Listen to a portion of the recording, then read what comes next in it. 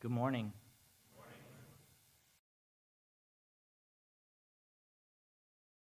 missed you all last week. I'm glad to be back with you. Had a good vacation, time away. But let's hop back into the Word. That's what's most important this morning. And we are picking back up in where we left off in 1 Peter, which would be chapter 4, verses 7 through 11. Verses 7 through 11. If you don't have a Bible, there is likely a blue Bible located underneath a seat around you, and that's there for you to use. You can open that Bible to page 1016. That'll bring you to our text. I was in this text a few Sundays ago. So this is part 2, and we didn't get too far. It was a long introduction and primarily focused on the first statement in the text that we have here before us. There will be a part 3, so let's see how far we get this morning. But if you would, just follow along as I read from God's Word. Verses 7 through 11, the Apostle Peter recorded this: "The end of all things is at hand. Therefore, be self-controlled and sober-minded for the sake of your prayers. Above all, keep loving one another earnestly, since love covers a multitude of sins. Show hospitality to one another without grumbling. As each has received a gift, use it to serve one another as good stewards of God's varied grace. Whoever speaks as one who speaks oracles of God. Whoever serves as one who serves by the strength that God supplies, in order that in everything God may be glorified through Jesus Christ. To him belong glory and dominion forever and ever. Amen." Amen. So let me do a little review with you. Just very little, and then we'll step back into the text. Just to remind you of what I've already said. There are many statements of exhortation here. Be self-controlled and sober-minded. Keep loving one another earnestly. Show hospitality to one another. Use your gift that you have received to serve one another. Okay? All of those exhortations draw an inference from the first statement, that is the coming of the end, or that the end of all things is at hand. You should read it in that light. They're all driving from that statement. In other words, because the end of all things is at hand, believers should live in the following way, as is laid out there in the verses. So that's the first thing. Second, I want to remind you of the immediate context of this passage, right? It's in a letter, and in this particular section, it happens to be, in how we've divided up this letter, chapter 4, and it's in the middle of chapter 4. On the other side of chapter 4, on the front side and on the back side, are both sections on suffering. The letter itself, one of the major themes of the letter, is suffering. And again, we talked about this, but it's not necessarily just a general suffering that all of mankind experiences, but a suffering for the sake of Christ, a suffering for the sake of righteousness, a suffering for being a Christian, that kind of suffering. So this passage, you need to remember as we read it, and I'll keep bringing you back to this thought, it is written in the context of suffering, sandwiched, if you will, in that context. So Peter makes this statement, the end of all things is near, and then follows with the various exhortations in the context of Christian suffering. Just want you to understand that. So the way I would big view kind of picture this section is, I would say this, that Peter here reminds his readers, they are Christians, and they are Christians in local churches, as we saw that in verse 1. He's writing to local churches in various areas in what we would now call modern-day Turkey. He is writing to them, and he reminds them here in this section that the end of all things is at hand. And, as we spoke about last time, in light of that most glorious and stimulating reality, he exhorts them to do the following, as we just read. Right? So, be self-controlled and sober-minded, love one another, show hospitality, so on and so forth. So that in the midst of their present suffering, they would be motivated, grounded, and fortified for the task before them, for the important mission that God has given them, to make Christ known, to make disciples, which, by the way, happens to be the same task for us as well. It has not changed. It has not changed. That is what God has called us to do as a local church here in North Fontana and every other local church that God has planted throughout this world, to make disciples of Jesus Christ. Okay? So, let me remind you again, because we focused a lot on the end of all things is at hand. That's a significant statement. A significant statement. And it's in light of that statement that these exhortations are given. And that statement is made, as I said, in the context of suffering, to help his Christian readers be strengthened, encouraged, motivated, fortified for the great task that they have before them. Okay? When you think of the end of all things is at hand, you might think, because of the word end, of cessation, like termination. It's over. That kind of thing. Done. Tragedy. Doomsday. But that is not how you should understand the use of the word, or actually the word here, end. You should not understand it that way. It should be taken to mean the attainment of a goal. The attainment of a goal, or the fulfillment, or consummation of something. And I mentioned to you last time, consummation. I like that word. It's a good word to use here. You might even say the consummation of all things is at hand. The fulfillment of all things is at hand. The goal for which all things are moving towards is at hand. But I like the word consummation. And that simply means the point at which something is brought to completion. Completion. That is the proper way to understand the use of the word end here. And as I quoted from one scholar last time, the end of all things is at hand would mean that all of the major events in God's plan of redemption have occurred, and now all things are ready for Christ to return and rule. That is the consummation of all things. All things are moving. All of redemptive history has been moving to this great and final climactic point. The rule and reign of the Lord Jesus Christ over this earth. Now, that's the way to think about that. The end of all things is at hand. It is near. It is at the door. And Peter can say that because all of the other events leading up to that point have come about. They've come to pass. Now we are waiting, the church is waiting for this last great final act. And it is all, and we can see all of redemptive history has been moving to that point. And it has passed now. It's as if we're in a drama. It's passed now, and we're waiting for this. We're on the verge of this last great act. Okay? It could happen at any moment. Christ is at the door. He could crack open the door and bring about the culmination of all things, the consummation of all things. Now, I said this last time, I want to keep pushing that point, though. I want to keep expanding upon that. The end of all things is at hand. Because it's really the statement that's driving everything else. And if you get that, then you'll get, I think, the reason for everything else that Peter said. It'll make it more alive to you, more significant to you. So, let me take you to Acts chapter 1 real quick. We're going to go through a few things.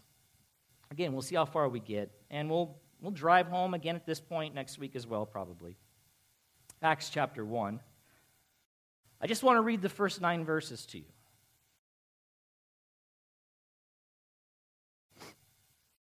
Matthew, Mark, Luke, John, Acts.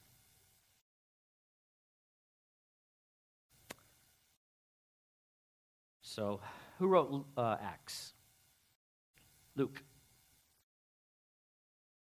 The same guy that wrote the Gospel of Luke. Matthew, Mark, Luke, John.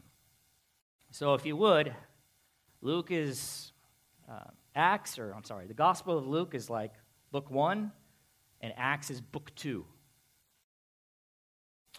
And so we see in verse 1, in the first book, he's referring to the Gospel of Luke. And he's writing here to Theophilus. That was the initial target, and obviously this was book was made part of the canon, spread to all the other churches and was read. But here, Luke, the apostle, he writes, in the first book, Gospel of Luke, O Theophilus, I have dealt with all that Jesus began to do and teach until the day when he was taken up, after he had given commands through the Holy Spirit to the apostles whom he had chosen. He presented himself alive to them after his suffering, okay, this is his death on the cross, by many proofs, appearing to them during 40 days, this is after his resurrection, and speaking about, what was he speaking to them about? The kingdom of God, okay? So, just the timeline, Luke just says, listen, I wrote in the Gospel of Luke about Christ and his life, his death, his resurrection. After his resurrection, he appeared to his apostles who he had chosen, and for 40 days he spoke to them, instructed them on the kingdom of God. Yeah? You with me so far? And while staying with them, he ordered them not to depart from Jerusalem, but to wait for the promise of the Father, which he said, you heard from me. For John baptized with water, but you will be baptized with the Holy Spirit not many days from now. So this is a reference to Pentecost, which Acts will give us details about as we continue, if we were to continue on in the book. So when they had come together, they asked him, Lord, will you at this time restore the kingdom to Israel? I just want you to keep that statement in your mind. So for 40 days, Christ, after his resurrection, before his ascension, has been talking to his apostles about the kingdom of God. And out of that conversation, they now ask, they're excited. They are excited. And they want to know, okay, Christ, is this Jesus? Is this the time? Is this now the time where you will restore the kingdom to Israel? Just keep that thought. 7. He said to them, yep. Nope. No, in a few years. No, when the clock turns to 2000 that year, that's when it will happen, or 2020 or 2030. Right? He didn't say that. He said, it is not for you to know times or seasons that the Father has fixed by his own authority. But you will receive power when the Holy Spirit has come upon you. Again, reference to the Pentecost that will occur shortly. And you will be my witnesses in Jerusalem and in all Judea. These are circles going farther out. And Samaria and to the end of the earth. That is what I want you to be thinking about. That is your task. That is your mission. And I'm going to empower you for that mission. Obviously, I'm adding a little bit here. I'm going to empower you for that mission by giving you the Spirit of God, the Holy Spirit. Concerning the kingdom, that's exciting. I spent 40 days talking to you about that. It is coming. In the meantime, witness to me, the King, that when I do come, they might receive and be received into my kingdom. Okay? That's the idea. And when he had said these things, as they were looking on, he was lifted up, and a cloud took him out of their sight. Okay? Now, I think we have been doing a study called Behold Your God. Behold Your God. Yes, a fantastic study. And one of the things in the study that we've been talking about or has been said is Christians often have not a proper view of God, or one that is not all that it should be. Okay? Not all that it should be. And because of that, it impacts their life negatively. They need to know God in all of his fullness as he has revealed himself. I would say the same thing concerning the kingdom of God. There is a lack of knowledge, a lack of understanding within the Christian community, I'm just generally speaking, concerning the kingdom of God. And I would like to read a few things to you and make some recommendations to you. Here's a book. I'm going to have it up here. You can look at it. I highly recommend this book. It's called The Greatness of the Kingdom by Alva J. McClain. The Greatness of the Kingdom. I can see I've marked it up quite a bit. Read through it. Fantastic. The Greatness of the Kingdom. I'm going to read just a portion. Remember, he spoke to his apostles, his chosen ones, for 40 days concerning the kingdom of God. Boy, it must be a big deal. He spent all that time talking to them about the kingdom right before he ascended. And they were so excited, they say, "Is this the time? Is it coming now?" That's not for you to know at this point, but I'm going to give you power. Be my witnesses to the uttermost parts of the earth. Okay? Let me read this to you. The kingdom of God is, in a certain and important sense, the grand central theme of all Holy Scripture. And that alone, that statement alone might take some of you like, what? Never heard such a thing. And this is why, by the way, we encourage you to read through the entire revelation of God, Old Testament, New Testament, Genesis to Revelation. Because you'll know that if you read through the entire thing. You'll know it. He goes on to say, as Dr. Bright has correctly observed, he's another gentleman who wrote a book called The Kingdom of God. The concept of the kingdom of God involves, in a real sense, the total message of the Bible. The Old Testament and New Testament thus stand together as the two acts of a single drama. Act 1, the Old Testament, points to its conclusion in Act 2, the New Testament. And without it, the play is an incomplete, unsatisfying thing. Now, let me pause there real quick. The Old Testament is predicting, looking forward to, the king and his kingdom. Okay? If you just dropped off there, you'd be like, what happened? Then we have Act 2. But Act 2, the New Testament, must be read in light of Act 1. If you don't understand Act 1, then Act 2 kind of doesn't fully make sense. Like, there's something missing. What's all this talk about? The kingdom and such. Got to read Act 1. But Act 2 must be read in active light 1, else its meaning will be missed, for the play is organically one. The Bible is one book. Had we to give that a book a title, we might with justice call it the book of the coming kingdom of God. That is indeed its central theme everywhere. So this morning I'm trying to do a couple of things. I'm trying to elaborate further on the end of all things is near, to really understand the full weight of that. Remember, who would have been in that group with Jesus when he was speaking to them for 40 days about the kingdom of God? Who would have been there? Peter, that's right. He was an apostle. He was there. So it's on his mind, right? He's aware of the kingdom. The writer goes on to say, listen, the writer goes on to say in this book, in approving this affirmation that is the central theme of the Bible, the kingdom of God, the coming kingdom of God, we are not forgetting the person and work of our Lord Jesus Christ. For he is the King eternal, and there could be no final kingdom apart from him and his work as the lamb slain from the foundation of the world. Pause. Listen, a kingdom has citizens. Who's the king of this coming kingdom? Jesus Christ, the righteous one, God. Okay? It is the kingdom of God. That kingdom then must be inhabited with citizens. But unregenerate sinners, rebels to God, can't inhabit that kingdom.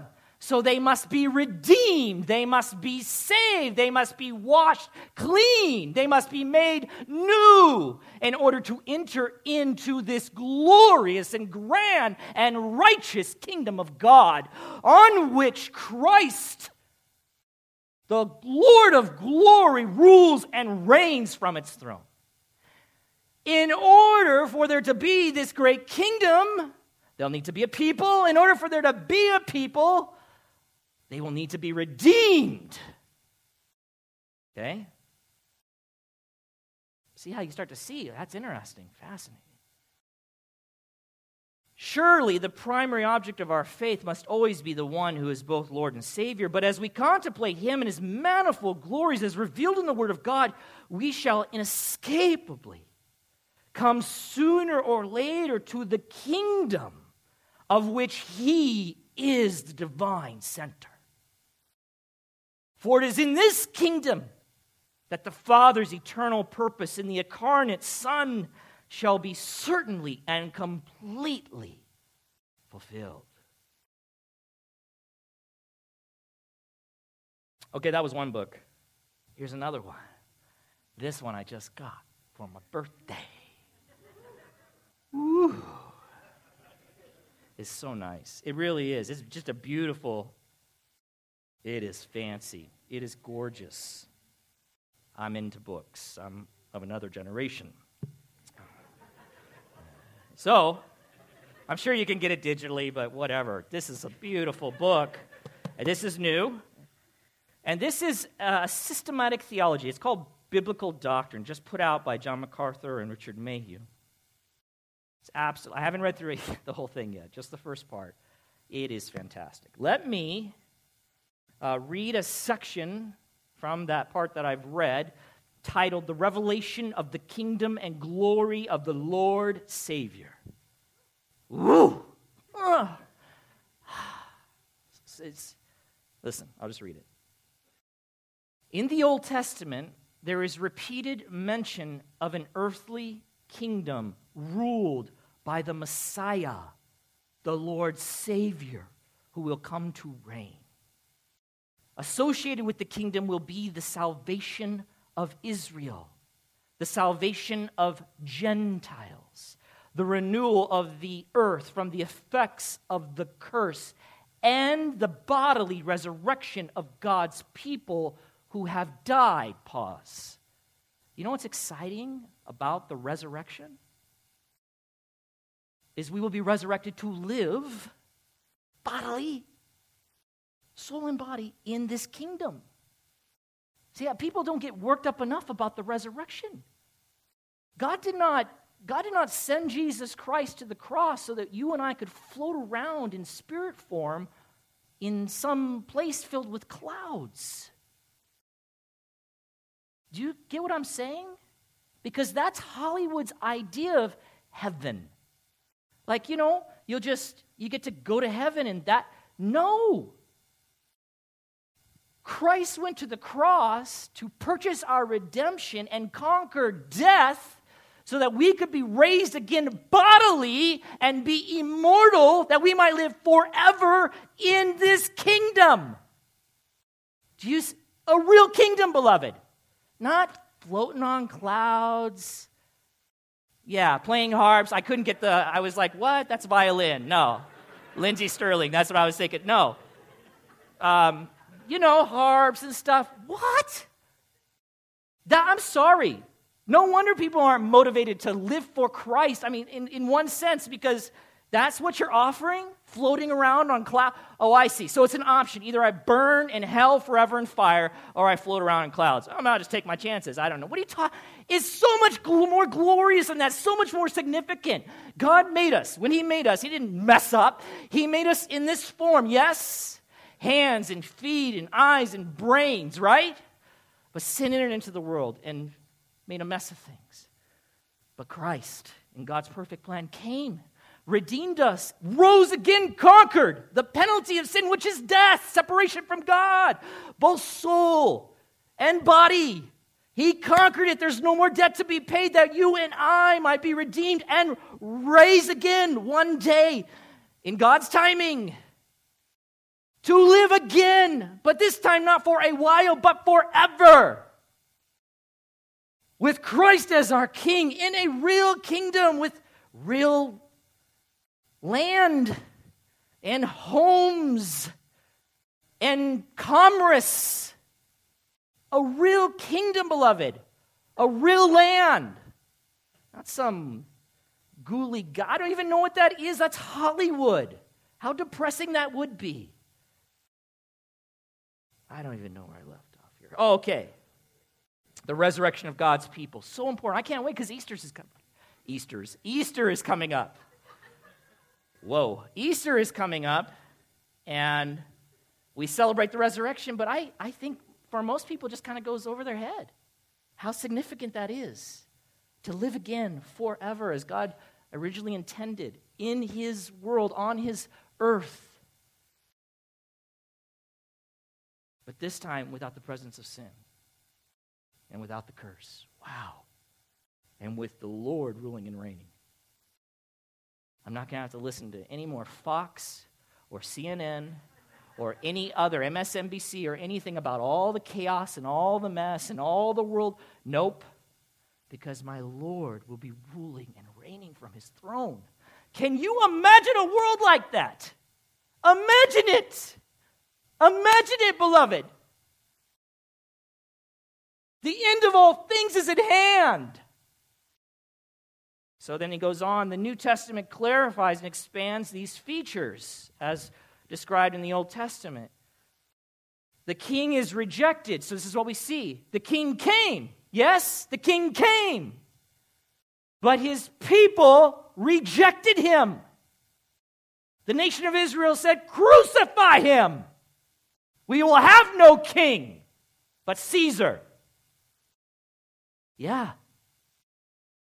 The king came. He was rejected and executed. But he promises, we read all this in the New Testament, Act 2, he promises to come back in glory. This time bringing judgment, resurrection, and his kingdom for all who believe. Innumerable Gentiles from every nation will be included among the redeemed. Israel will be saved and grafted back into the root of blessings. That's Romans. We went through that, 9 through 11. From which he has been temporarily excised. During this time, Israel has rejected their Messiah. The gospel has gone forth into all the world, into all the nations, to all the Gentiles. And God is doing a miraculous work. He is still saving Jewish people, but primarily he is gathering from every tribe and every tongue and every nation Gentiles unto himself in preparation for the coming kingdom.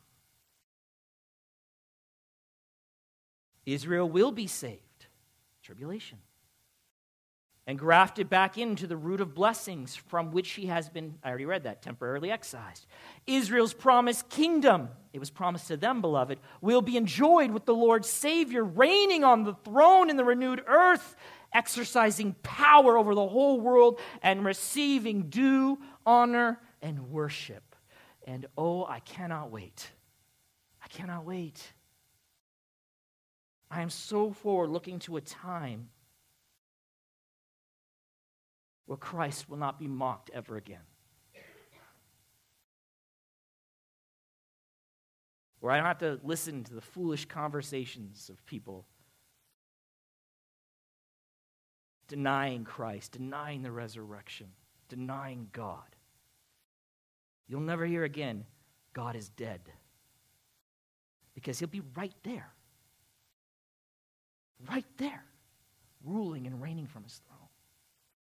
I'll never, ever again hear his name used as a swear word.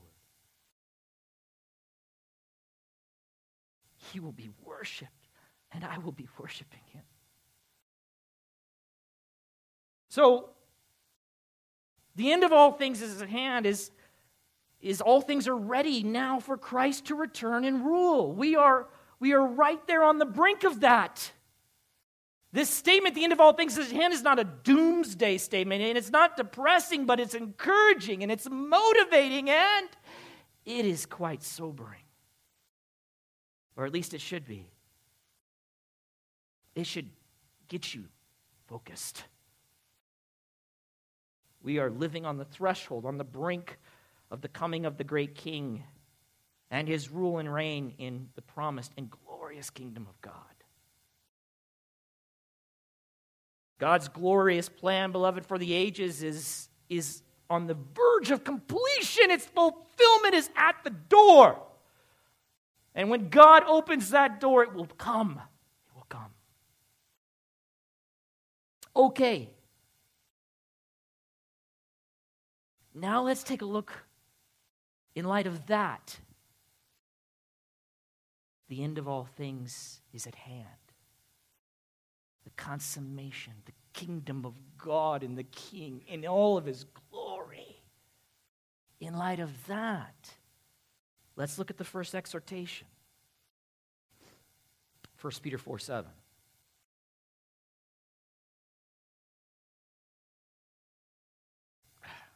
Peter says, the end of all things is at hand. And like I said, I'm trying to help you feel the full weight of that statement. Therefore, be self-controlled and sober-minded for the sake of your prayers. It looks like we're only going to cover that first one. I was hoping to cover love as well. But you'll, Lord willing, come back next week and we'll pick up from there. But this morning, just prayers. Let's stick on this first exhortation. The New American Standard Bible, it's for prayer is the idea, for the purpose of prayer, or for prayer. For prayer. That they are to be sober-minded, as Peter commands here. So let me put this together for you.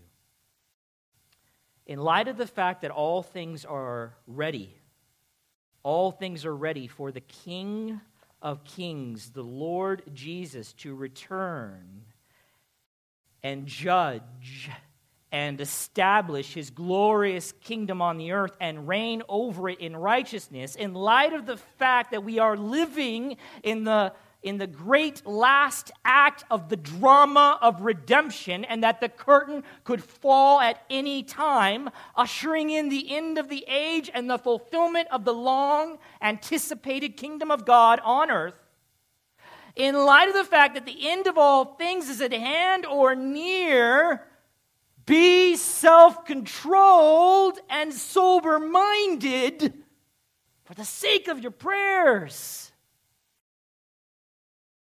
That is the way to read it. So let me again keep driving this home for you. So sober-minded and self-controlled. Sober-minded and self-controlled. The two underlying Greek verbs that are translated that way in our English translation, sober-minded and self-controlled, they are similar in meaning. Similar in meaning. They're both emphasizing the same idea, just a slight nuance. The verb translated be sober-minded, it means to be what you might think it means. Clear-headed. Clear-headed. Okay? Be clear-headed. And the verb translated be self-controlled means to be of sound mind. Sound mind, or to be of sound judgment. That's actually how the New American Standard Bible translates it. Be of sound judgment. One writer, trying to explain that word a little more, it means thinking about and evaluating situations maturely and correctly. maturely and correctly. Another writer adds this when trying to understand the Greek word. It means to be self-controlled here, to be of sound judgment. It means to be under control and not carried away by excessive emotion or uncontrolled passion. All right? Those are the words. Now, the NIV, and this is where translations do matter.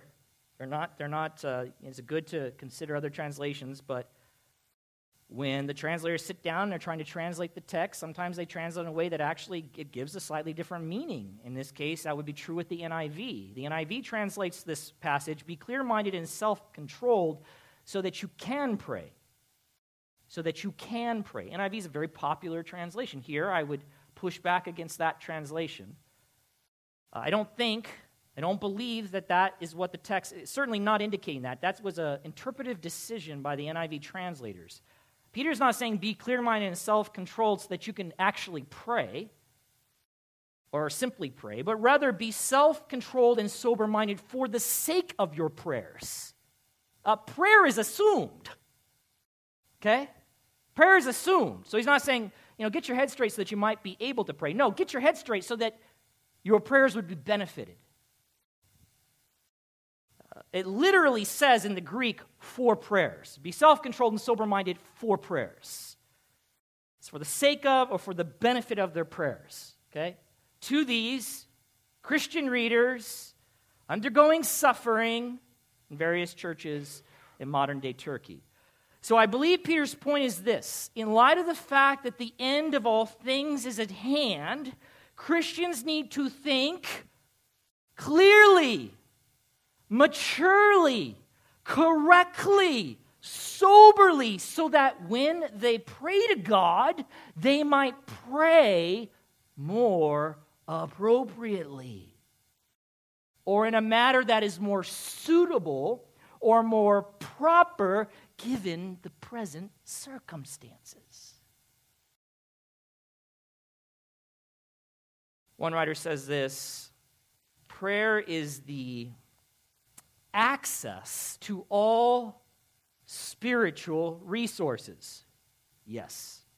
Okay? It is the access to all spiritual resources. In order for us to accomplish our task, God calls us to pray. But believers cannot pray properly if their minds are unstable due to worldly pursuits, temporary pursuits, got their mind in the world, or ignorance of divine truth, or indifference to divine purposes. If their thinking is not in line with God's thinking, if they're not thinking about things rightly and correctly, if they're not seeing reality as they should see it, as God has revealed it to us, that the kingdom of God is coming and it's right on the verge, it's right at the door, and understanding all that that means, if they don't get that, if they don't understand that, or whether they have their head in the world instead of on the things above, then how in the world are they going to pray properly? And properly in accordance with God's will, His desires, His purposes. Now, consider for a moment some of the prayer requests of those who knew the end of all things is at hand. They lived it. They breathed it. They dreamt it. They spoke of it. They lived it out. Consider for a moment those prayers. Paul, writing from prison. What might be your prayer while you're in prison, beloved? And by the way, not prison for robbing a bank, right? We've talked about this. Not prison for drunk driving, but prison for preaching Christ. Okay? What might be your prayer? Yeah. Keep me away from Bubba over there. That's all I'm saying, Lord. I am a thin man. I'm not very strong. I'm fairly good looking. I'm just nervous, God. I'm nervous. I don't know. I could imagine that would be what I'm... Anyway, so This is what the Apostle Paul prays, right? Ephesians chapter 6, writing from prison to the saints in Ephesus. Keep alert with all perseverance, making supplication, that's request to God, for all the saints, and also for me, that words may be given to me in opening my mouth boldly to proclaim the mystery of the gospel, for which I am an ambassador in chains, that I may declare it boldly as I ought to speak. That's your prayer request? That's it? One writer commenting on that says, Paul does not ask for prayer for his personal well-being or physical comfort in the imprisonment from which he wrote, but for boldness and faithfulness to continue proclaiming the gospel to the unsaved no matter what the cost. Does that? A man who is living in the reality that the consummation of all things is at hand. By the way, beloved, when the Lord comes and welcomes all the saved into his kingdom that he establishes here on the earth, there'll be no more discomfort for us. There'll be no more imprisonment for us. Anything that we may have lost here will be restored tenfold, 100-fold in the kingdom. And in the kingdom, you and I will live, if we are believers of Jesus Christ, forever. But right now, before the final act has occurred, we have a mission. Our task is to make citizens of that kingdom. Yes? Right? That is our mission. That is what God has called us to do. Listen, I've left you here for a while, for a time. I have your days all numbered.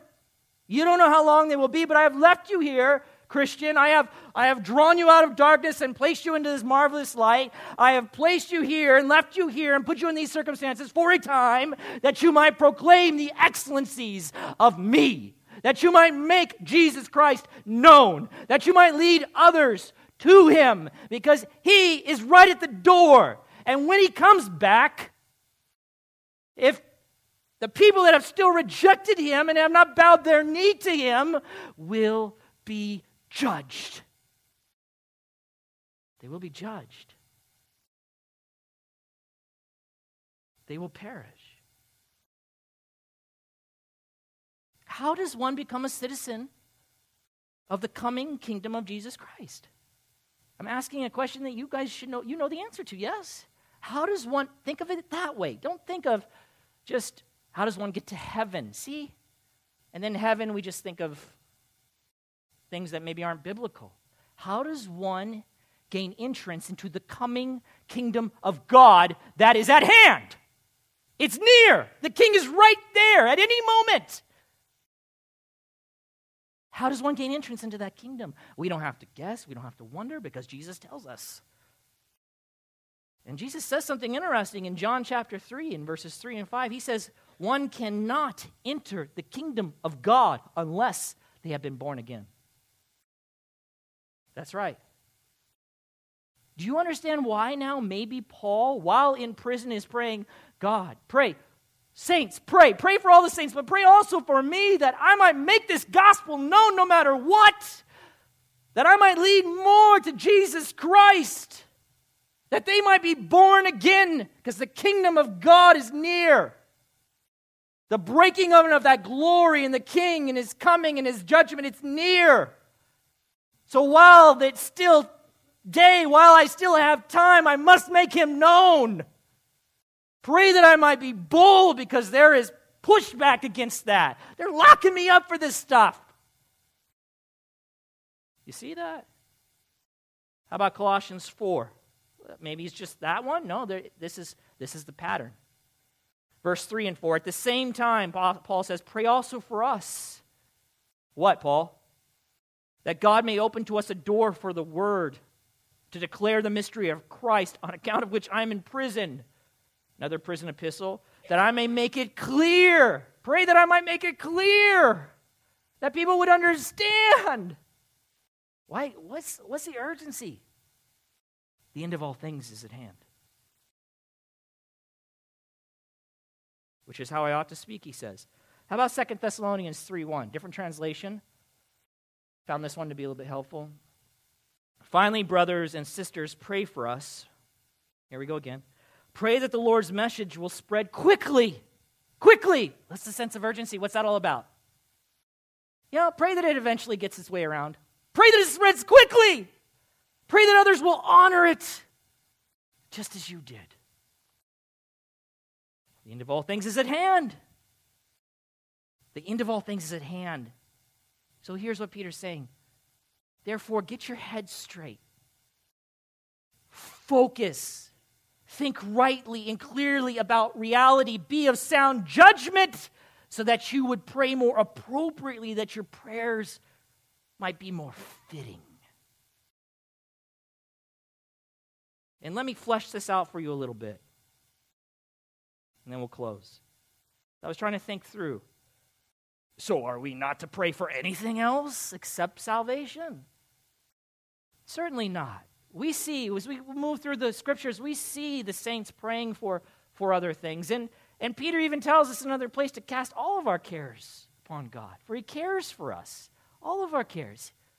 He loves us, so we take everything to him. But let me tell you, let me try to help you maybe understand, as I'm trying to work through it as well, how living in light of the fact that the end of all things is at hand, that the culmination, the consummation, the kingdom of God and the King in his glory, it's near, and in light of that, being sober-minded and self-controlled and concerning my mind, having a clear head, so that I would pray more appropriately, okay?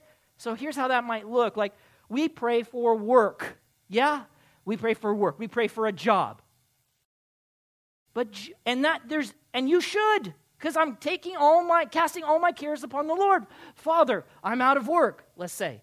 I need work. I need to provide. I need to provide for my family. You've called me to do that. And it's very hard to provide for them without work. Father, help me find work. Help me find a job. And that is good and right that I would go to God with that prayer. But let me not stop there. Now let me say, God, may you put me in a place where I might make Christ known, where there would be unbelievers in my presence, maybe, Father. Father, if it be your will that you put me with all believers, yeah, good luck with that. You know what I'm saying? Where's that? Maybe me.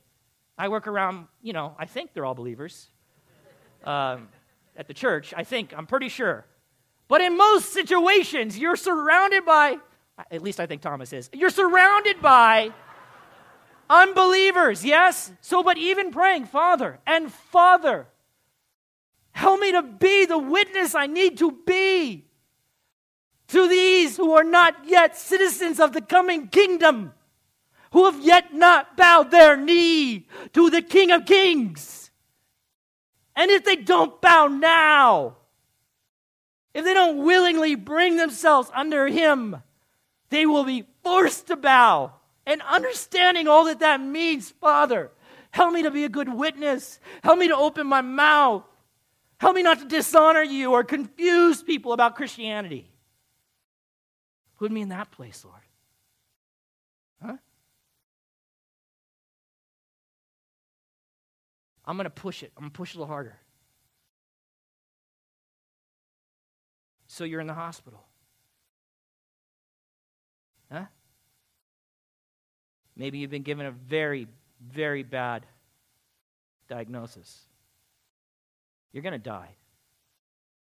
You're going to the hospital. You're at the hospital. You know that you're probably going to die. What do you pray for? Father, I would like to spend a little more time here on earth. I would like to see my kids get married, or I would like to see my grandkids grow up, or I would like to not leave my spouse. Father, if you'd be so merciful, may you heal me, may you heal me. Appropriate. Nothing wrong with that prayer, beloved. But do we stop there? Father, while I'm here, oh, give me strength, give me faith, increase my faith, Father, that I may not question you or turn away from you, but that I might stand strong in you. So strong indeed that the nurses and the doctors begin to ask me questions. They begin to say, why? Why are you so strong in the face of such tragedy? Why do you have joy? Father, may that be that I might tell them, that I might make known to them the coming King, the one in whom my hope is placed, the one in whom, in his kingdom, gives me the strength, knowing that this is temporary anyway. At some point this has to come to an end, but in the next age to come, I will have a resurrected and glorified body, and I will never, ever again lay in a hospital bed. I will be with my King. I want to tell people about that. Lord, help me to do that. These people were suffering, beloved, right? Can you imagine? They're suffering. Again, not for stealing. They're suffering just because they were honoring the Lord Jesus Christ. And the world hates God, and therefore it hates the followers of God. And that animosity is expressed in a variety of ways. And sometimes it comes out very hard, very directed. Can you imagine their prayers? Father, get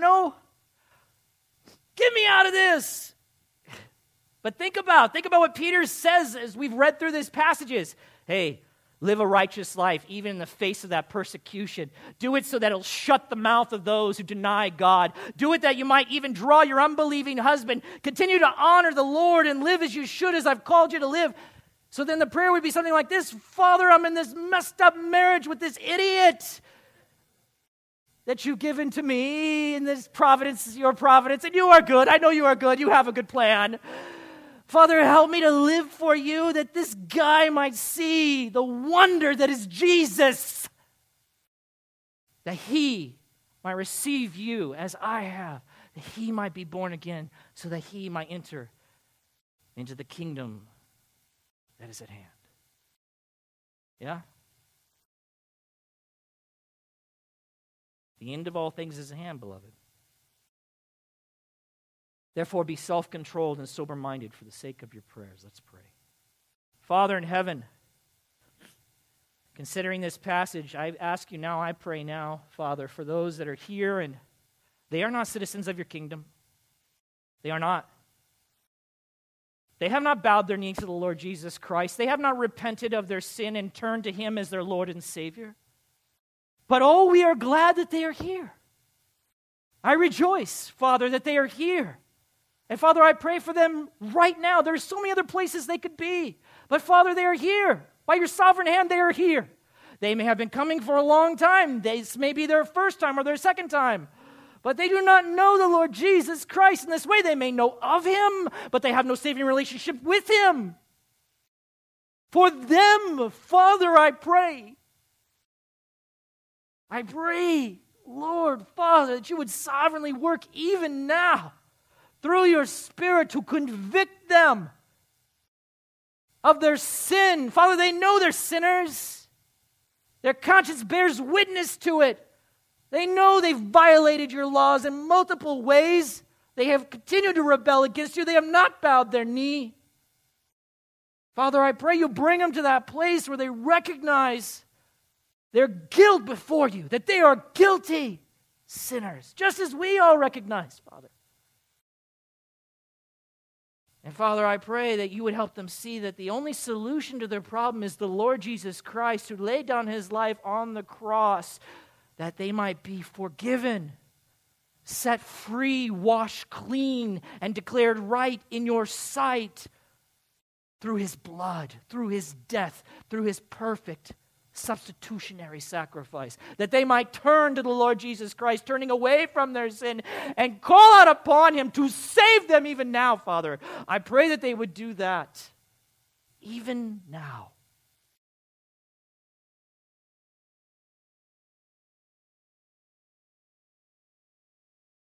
Father, for your word declares, for whoever shall call upon the name of the Lord shall be saved.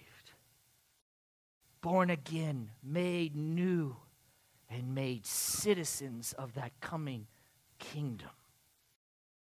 Father, I pray you do your work of salvation, and I thank you even for what we get to enjoy this afternoon, the celebration of your salvation in the waters of baptism. Father, recognizing this internal work that has taken place in these young people, that you have saved them, and in obedience to the Lord Jesus Christ, following in the practice of baptism. Father, we thank you for that.